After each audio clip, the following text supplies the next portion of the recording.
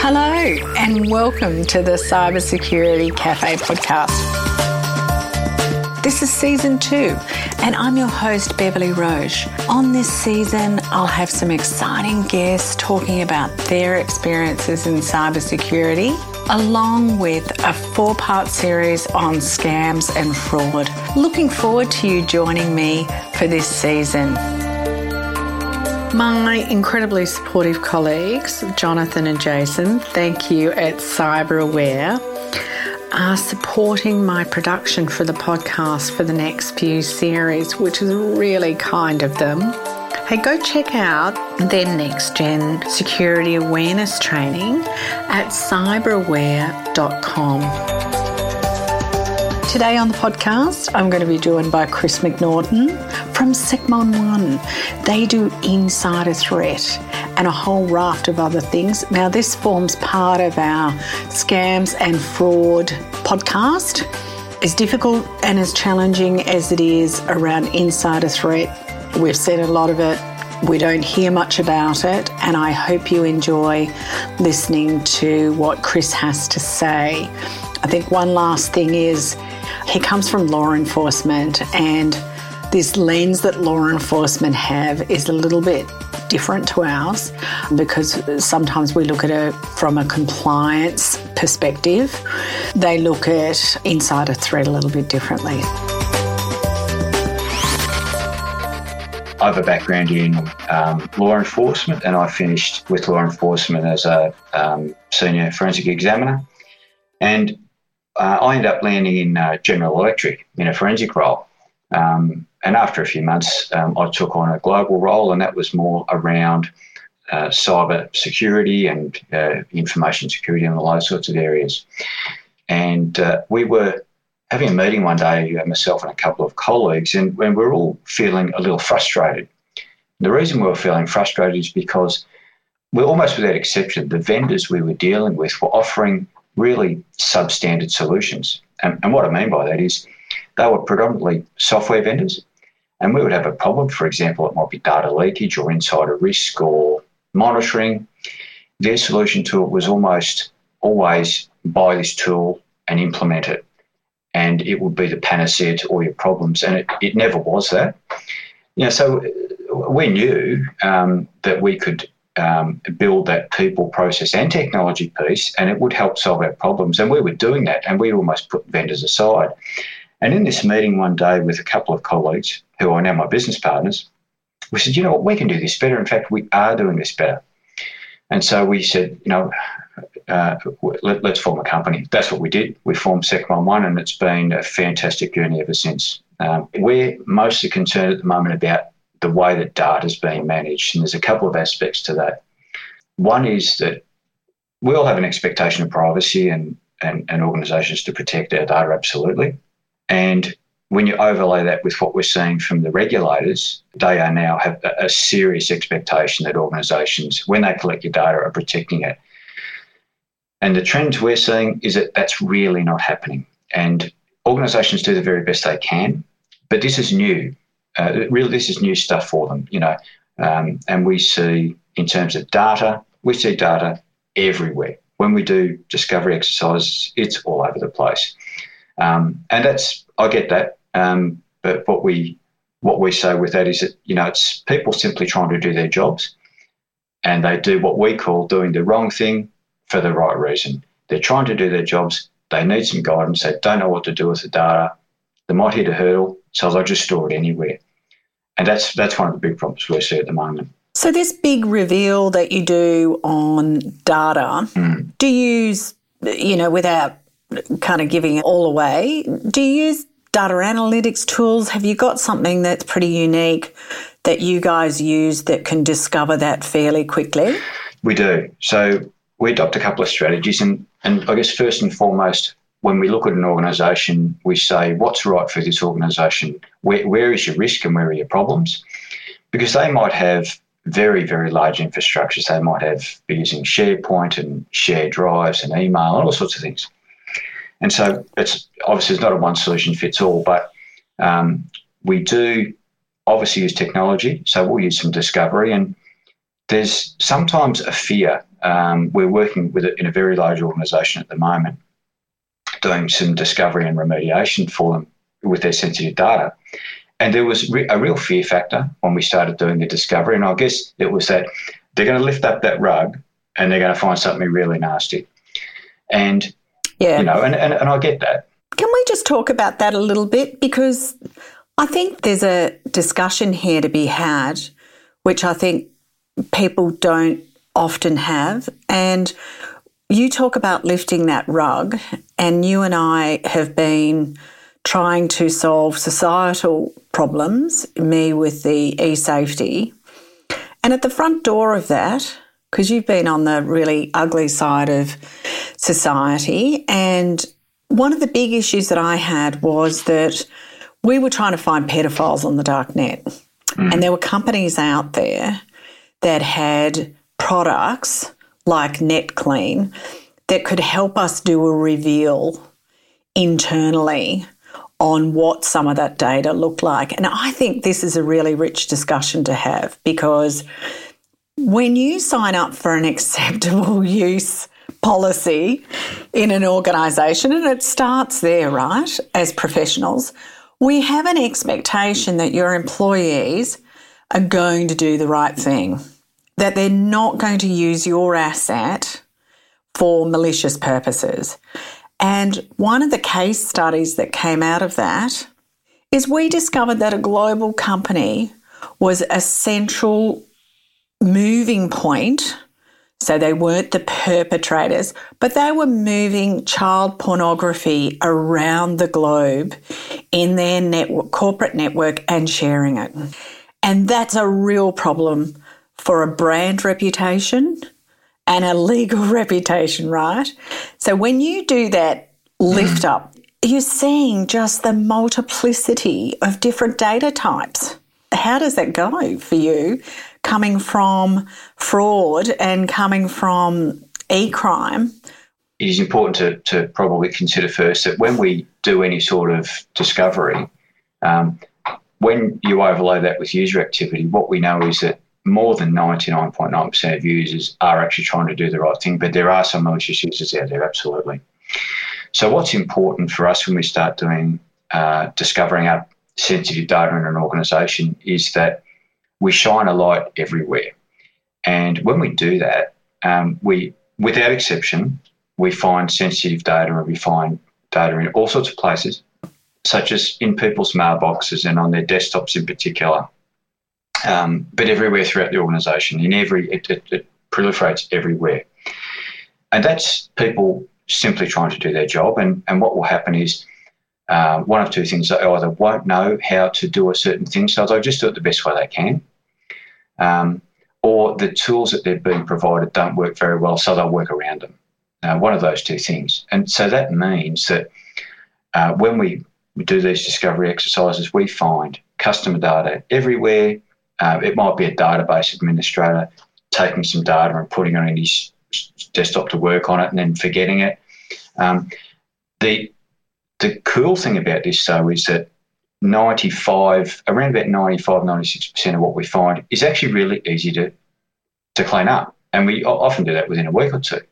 And it could just simply be data on someone's laptop they haven't looked at for 2 years, or on a share drive. We did a job a few weeks ago where there was data going back that hadn't been touched for 20 years. No. No tools to look at that stuff anymore. And it was sensitive data. It was patient data, and it was healthcare data, and all sorts of stuff. So, but the thing is, it's easy to wind that back and easy to remediate that. So, but the important thing is you need to shine a light everywhere.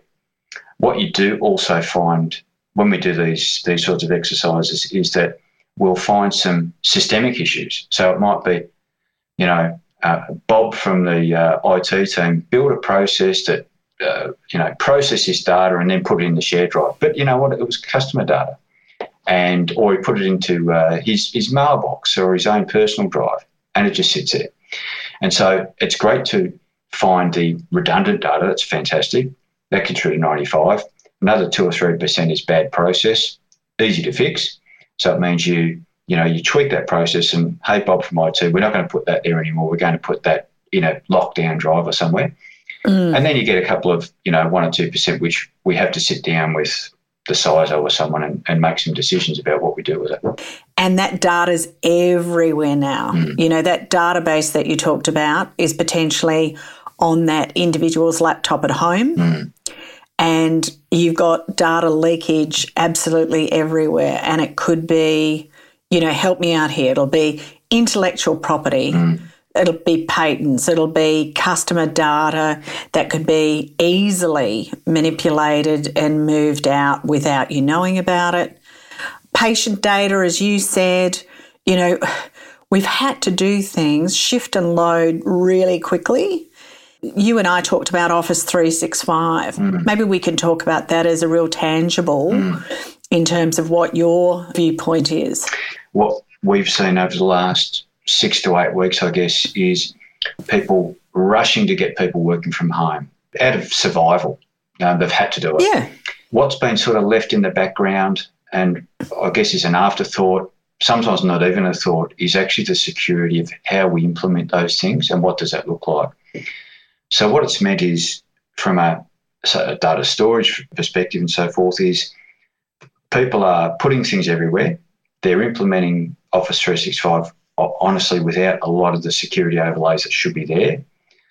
What we're seeing is that with a lot of people now working from home and getting into that rhythm of working from home, a lot of the experts are now saying that we think this trend will continue. We think that these people will continue to work from home, but the security is still not been fixed. Yes. Can you offer some steps about, what you would do, what you would recommend first to start nailing that? Because here we are faced with, as a cybersecurity professionals, with another set of challenges for where do we start? Have you got some suggestions about where do we crack this nut first? Absolutely. Some of it's easy. So with 365 specifically, for example, there are some security 101 things that we do. So we'll often just do an assessment and we'll say, hey, fix that, adjust this, and that will get them really ahead of the game and looking reasonably secure. The thing that needs to be we need to bear in mind, though, is that a breach can occur in 365, particularly in email, and it can go unnoticed for months. So we had a client late last year whose email accounts had been breached. Many of them had been breached, and they'd been breached, and the attackers had access to 365, the email accounts, for about 6 to 8 months before anyone had noticed. And they noticed when the frauds started to occur. So there was 6 or 8 months of preparation, the attackers looking for getting it right, understanding where all the data was and the invoices were, and then they launched an attack. The 365 infrastructure just wasn't anywhere near up to scratch. Right. And can I ask, what did that attack vector look like? Was it a big phishing email? Was it ransomware? Was it something that really well crafted because they'd been inside for so long? It was. It started with a spear phishing attack. So they went for one of the senior folks in finance, and they realised that they'd been to a conference. They sent them a targeted email. It looked pretty good, I've got to say. It was right on the mark. They clicked on it. They owned that account, and then they went and they just migrated to different accounts and leveraged out. Just owned the infrastructure, to be honest.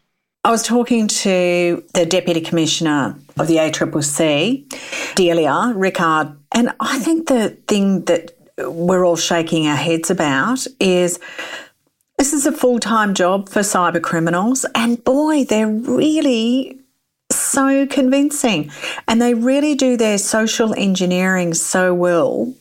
Maybe we can talk about that a little bit later about, what are the other things that we can look for. So I think what we really understand is Office 365, you've really got to tighten your act up in terms of the sorts of controls that you can put around it. There's 2 key components there. One is get it up to scratch, and that comes with assessments of the current configurations and how things have been rolled out, and that's great. But the second is you then have to watch it. And there's a couple of ways to do that. So we have a suite of tools we roll out to organisations that gives them visibility. It's breach monitoring. It's proactive breach monitoring. So that's what we do. And it allows you to have a dashboard and you see what's going on. And when there's a breach or when there's an attempted breach, you see it. Okay. Because as you rightly say, these criminals, that's their job. Their job is to attack. And while we can get the configuration right, and that's great, Microsoft changed certain things, so you have to watch. You have to maintain visibility. And we either do that by giving the tools to the client or we'll monitor for them, one of the two. But you have to watch. That's the bottom line there. And so you keep that log running along with your eyes on glass on all your other logs, right? So it just becomes part of your daily SOC. Honestly, there's millions of events sometimes in these organisations, and it's about understanding and correlating the data to say which of these million events do we look at? Well, it's these 10. And that's really a good little quick chat about how good SOC people really are, because it seems to me that the ones that know that little shiny bright star means something because they're really experienced in it, they're absolutely gold, these people, because, you can't possibly, there's lots of correlation tools and aggregation tools, but, missing something crucial is a big issue, right? So you guys have monitoring as well, do you? We do. So we monitor for lots of reasons. The overarching objective for us is an organisation will have a problem. It could be data leakage, or it could be someone looking at their customer database and farming customer information. It could be, looking at undesirable activity, or it could be looking at desirable activity. But in essence, what we do is you call us data agnostic. So data can come from anywhere, lots of it, correlate it, risk rate it, and then give it back to the client and say, okay, here's what you should be concerned with this week, these two things. All the data prevention tools on the planet, DLP tools, my experience is they're massive, big programs of work to get right. And it has to start, often these things have to start at a C-level in the organisation about what the organisation's values are and what their culture is all about. And if they've got a good articulated strategy around our core values are, you can really tap into that very easily to start a program that says confidentiality, it's our business to manage, and getting people to start understanding what's valuable to the organisation in terms of assets. And this plays a really important part of that, because you're seeing things on the network that aren't part of their core values, then you can go and very easily address those things. But anybody that's got shareholders, compliance, legislation really have to do something about these data types, don't they? Yeah, they really do. It's for us, fundamentally, it comes down to prevention rather than detection. So as we know, if we're in a detection mode and we find something, that's great, but it's much more expensive than simply preventing. So everything we do is underpinned by, you would call, culture change. So for example, I'll give you an example of that. So where we go in and we look for, so let's say data leakage, because it's an easy example. I'll give you a real example of that. So we're working in a large, let's just call it a financial, a few months ago. And they asked us to come in because they thought there was some fraud and they thought there was some customer data being stolen. And when we looked at their logs and we looked at their customer database log and we looked at their data leakage application, immediately, there were things going on, but there were so many events they couldn't possibly consume it internally. So we took that data, we correlated it, and what we found is that there was actually a small enterprise being run by a couple of people within the organisation, and that was it. It was actually their phone operators, their lowest paid employees actually, had access to their highest value information, their customer data, which is not unusual, right? And what they were doing was they were farming customer information, and they were then using internal processes to take over their accounts. They then owned the assets of these customers, and in some cases, several $100,000 worth of assets. So from a culture perspective, there was a real poor security culture. So we put some processes in place where we then monitored. David Graham, one of my business partners, likes to use the expression walking the fence. And when we looked at their data leakage application, what we saw is that they locked down everything. They'd locked down, various things throughout the organisation that you couldn't do. But users being smart. Users, they're so clever. They go around everything. Walking the fence, I like it. And they would walk the fence. And so, for example, you couldn't add things to USB, you couldn't email things out. But they found ways around it. So they found the gap in the fence. And once they found the gap in the fence, it was, they were just hemorrhaging data. But because we were then monitoring these key systems, what happened is the culture change started. So employees, and we talked about 99% of employees being, acting in good faith. When they knew that Bob from accounting, for example, would do the wrong thing, and we would tap him on the shoulder and we would say, "Hey, Bob, did you know that you can do your job a better way? There's another way to do this." And he would say, "Wow, thanks."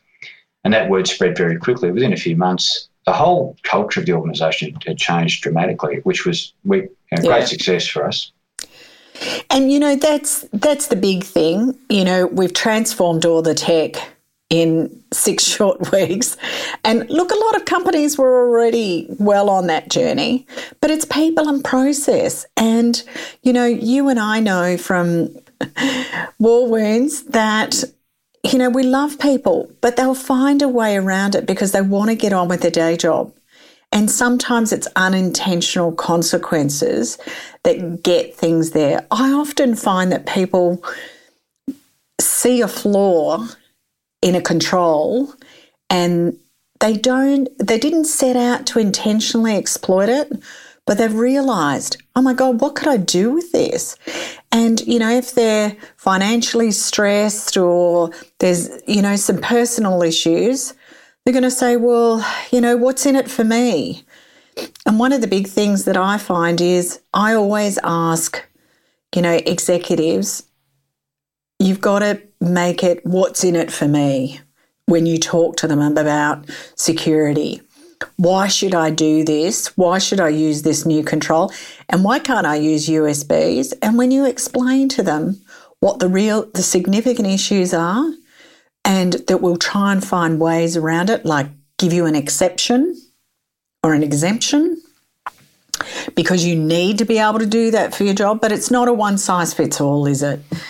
If you looked at a kind of little roadmap and said, what are some things that we need to do over and above that? Are there some things that you could sort of describe for us that we could start doing now?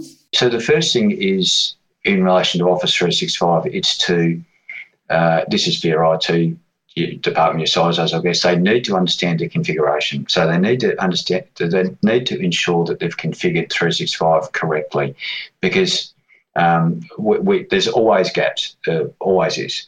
So typically we would generally do an assessment of 365, get the infrastructure up and running, and then roll out some tools to provide visibility. And visibility is key. Ongoing visibility, whether it's a tool we roll out or whether we're monitoring, whatever it might be. If you're not watching, you're not seeing, obviously, and breaches can be going on, just in the background. You touched on a point just a second ago. So that's key with 365 is get it right and then watch it. You touched on something before too about employees and working from home and the way they're feeling at the moment, and this is a key problem because what we see when we're monitoring, we use a whole lot of demographic information, a whole lot of risk information that we tie back into our monitoring. And one of the fundamental things with that is that when employees feel like their world has become a little bit unstable and their employment is a bit unstable, they very quickly start to look at how do I protect myself? And that often comes down to, I'll start to hoard data. I'll keep those documents and those pro formas and that database and so forth. I'll take that and I'll put it on my laptop. Nothing to see there from an obvious problem, but when we look at it with our rules in our monitoring, it's a key problem. It's unintentional data harvesting, and it's just this human behaviour thing of, God, I might need another job out of this. I've got to be sellable, to the market. Other than my skills, what have I got that I could use? And it's just this unintentional thing that, as you described, we need to protect ourselves. It's really an unusual time. It is, absolutely. It's, when we look at a couple of, say, key rules that we use is someone misses out on a promotion. Well, they become a flight risk to leave the organisation. And we would then enhance monitoring on those sorts of people. But this is wholesale instability now we're seeing. People don't know whether they'll have a job tomorrow. And so what we see is a lot of these people are high risk factors. And for us, that means that the sorts of activities they get involved in, such as taking data and storing in the laptop, it's a precursor to data leakage. So, and some of that might be really sensitive stuff, but it's something to be well aware of. Yeah. Look, they are just absolutely fantastic messages. Thank you. And really good insights about, here we've got another group of awesome Australian talent, and we've really got to showcase what great skills Aussies have in cybersecurity and how they can help organisations be secure. A couple of personal questions, if I may, and that is, what advice would you give to someone that's coming into the industry? Because we do need more talent in the industry when we come out of this. Yeah, absolutely. I guess I would say one key part is actually listen to the client. I mean, I know that should be obvious, right? But actually, myself and all the team, we spend a lot of time listening to people and honestly not selling. I probably should do more selling, I guess, but we'll get to that. But you'll get there. We'll get there. But it's about not, hey, I have product A, B, and C, you should buy one of them, no matter what your problems are. It's about really truly understanding what the problems are and providing a solution that will stick, that actually works for the client. And that's why we do, honestly, monitoring. We do that because they've bought 2 or 3 tools. It's vomiting events and data at them. They can't possibly consume it. And they don't get, and it becomes, as they say, it becomes shelfware. So, simply buying a product is honestly almost never the solution. But it's about listening, understanding the problems, and finding solutions for them. And honestly, sometimes we're just releasing something next week, which is a free data discovery tool. So what that is, okay, have you even got a problem? I'm working from home. I've got my laptop here. Do I actually have any sensitive data on it? I don't know. You know what? Roll this tool out. It's free. You'll get a snapshot and you'll be able to see. Now, there's no benefit to us in that, but it's it gets people thinking. Yeah. And look, that's almost a fantastic closing point, really, because I love it when people offer things. I do this podcast for free, and that's really about giving back to the industry. I think those of us, I haven't met many people in cybersecurity, and I think it's a very, very generous profession and a very collaborative profession where we all really want to solve problems.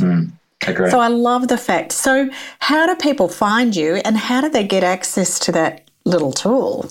I think would be fabulous. Well, look, one of 2 ways. They can ring me or ring the office directly. We're on 1300 410 900. That's our office number, and they'll get one of the guys. And we spend a lot of time speaking to clients, just having interesting conversations. Or they can email. They can email contact@secmon1.com. They can do either of those things, and they'll get us. And you guys are on LinkedIn? So you and David Graham, so that's Christopher McNaughton and David Graham on LinkedIn. You on Twitter?